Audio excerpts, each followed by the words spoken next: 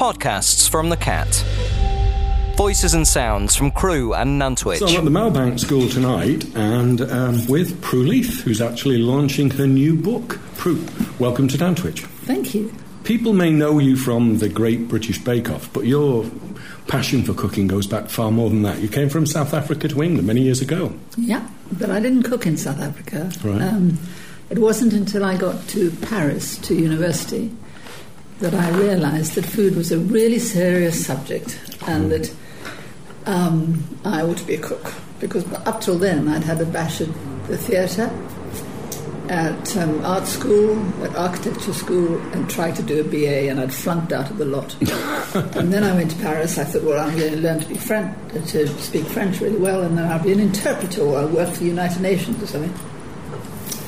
And what happened was I fell in love with Bœuf Bourguignon. And so so since then I've been mad about cooking. Mad about cooking, indeed. So the Leith School of Food and Wine, that was... and you were also doing lunches as well, I believe. That was it. Yes, I started with... I went to the Cordon Bleu, cookery school, and when I left, and in fact even before I'd finished, I had started to cook for people's dinners. I'd run around London with a basket of ingredients in one hand and a lot of knives in the other. And I did that for a long time, and that grew into a little company and started to employ first my friends. That was a disaster, by the way. And then other people. And in the end, I'd employed 500 people in the catering side. And that was actually, to be honest, that was what made the money. And that was the sort of engine of the... Then I thought, I have to have a restaurant. Actually, I'd always wanted a restaurant, but I couldn't afford it. But when I was 29, I opened Leith's restaurant. I'd never worked in a restaurant. I really didn't know a thing about it. I just wanted to see people eat my food. That was my big ambition. Right. And at first I was losing money, but in the end I started to make it. And... that restaurant ended up with a Michelin star, which took a long time, like 25 years, but we got there in the end. And in about 1974, I thought, I can't get enough staff for the catering company and for the school. So I thought I'd start school. Mm-hmm. So I did. And the Leith School of Food and Wine is still going strong. I was there last week.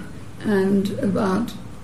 a couple of years ago, when they turned 40, they, well, it was 5 years ago, when they turned 40, I went to a big celebration because they'd just won Best Cookery School in Europe. And I thought, in your 40th year, it's not bad, is it? So I'm quite proud of them. And, yeah, that's it, really. You're listening to a podcast from the Cat. A different chapter in the Prue Leith book, because you're now working with your niece, Peter, and a vegetarian cookbook. Yeah.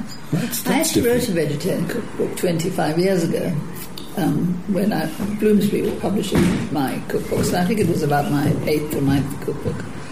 And we had to call it contemporary cooking because the publisher said, if you have the word vegetarian in the title, you will not sell a single book. And that was really the attitude at the time. And chefs really hated vegetarians. They thought they were sort of sandal freaky weirdos. And so it's changed hugely. So I wanted to get back into vegetarian food because I've always loved veggie food. I'm not a vegetarian. The trouble is I love all food. Right. So... but I do think we underestimate vegetables, and I'm always saying to schools, for example, and hospitals and everybody else, do more vegetarian food because it's much cheaper, it's much healthier, and once you know how to do it, it's just as rich, and you can make it taste just as satisfying and as rich as anything. Well, I think the challenge with vegetarian, people are trying to make it taste like meat or whatever. Why? I mean, if you just want it to be vegetarian, it's vegetarian. Exactly. But I think some of it, that may be because it's a step for some people. I mean, I agree with you. I don't want a fake burger, or I'd rather have a burger. If I want a burger, have a burger. But I do understand that if people want to move to vegetarian for ethical reasons or health reasons, but they really only like meat, then I suppose if you go and eat an Impossible Burger or whatever that other one's called, it might taste to you a little bit like meat, and you may take that step, and the next time you'll think, oh, well, it was vegetables, maybe I'll eat. I don't find it very attractive. Well, so you've written the book with Peter, who is a lifelong vegetarian, as I understand. Her mum became vegetarian when her elder brother was 2, and she was pregnant with the second one. So the first one got in under the line, and he's been a carnivore all his life. But the 3 of them, the next 3, including Peter, were brought up vegetarians. And so she's never willingly or never knowingly eaten meat or fish. Right. I mean, I bet you she has chicken stock in a soup that she didn't know about. But and I think that's quite nice, because she's a committed vegetarian and a top pastry chef. She was the pastry chef at the Ivy for 7 years. And we were first talking about doing a baking book, which is why I wanted her to come in, because she's a better baker than I am, that's for sure. So the book, it says comfort food for vegetarians. That's an interesting term. Comfort food for vegetarians. Well, what we didn't want was to talk to very sophisticated vegetarians who wanted posh food. We wanted really to appeal to people who just would quite like to have more vegetables or think about going vegetarian, and could do with a bit of help to get there. And so we just wanted to be very family, very simple, very accessible, I think is the word. Mm-hmm. I think as well, with 100 recipes, I believe, in the book, that also gives quite a diversity of food as well, because I think sometimes people think mushroom stroganoff, that's what you're going to get as a vegetarian. I know it's come a long way from there, but 100 recipes, that's quite an extensive list. That does include breads and puddings, which will be vegetarian anyway. Mm-hmm. But yes, it is a lot, and for some of them it have been a revelation to me. For example, Peter said she wanted to put a falafel in there, and I said, I've never eaten a decent falafel in my life. They're dry and crumbly and tasteless and boring, and who wants one? And she said, I'm going to make you a falafel, little. And it's delicious, absolutely delicious. So there are a few things I'd never cooked with, I've eaten, but I'd never cooked with paneer, the Indian cheese. And it's wonderful to cook with, because it just absorbs all the flavours. And there's a paneer curry in there that we're both very keen on.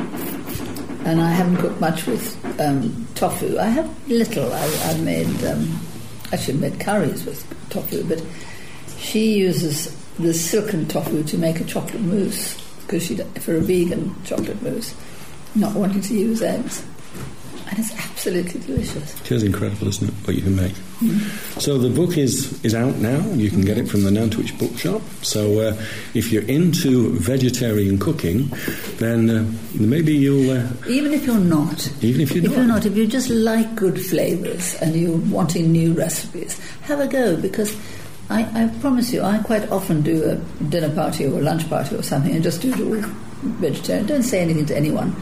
Nobody says at the end of the meal or halfway through, where's the main course? If it's good food, you just eat it. Yeah. I mean, we're sitting here eating pizza. It's all vegetarian. We're not going to miss the fact that we haven't got pepperoni on it. Go to listen.thisisthecat.com for more podcasts and more ways to listen.